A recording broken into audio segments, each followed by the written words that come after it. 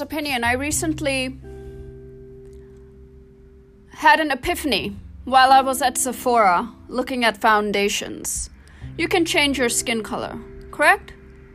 Okay.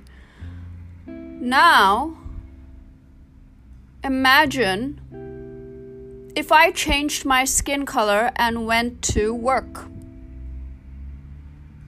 And then I changed my skin color and went to work again. And again, different skin colors. If we go to Harvard, what are they teaching you? What are they teaching you at Harvard? Are they teaching you to be white? Are they teaching you education?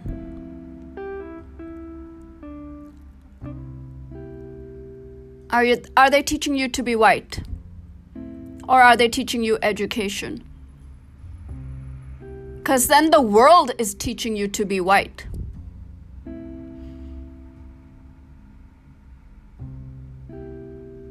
I'm not talking about the clothing.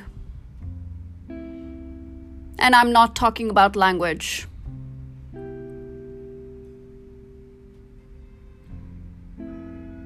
Right?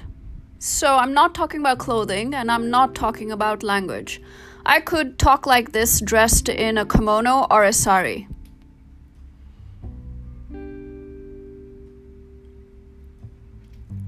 So let's not confuse racism with education.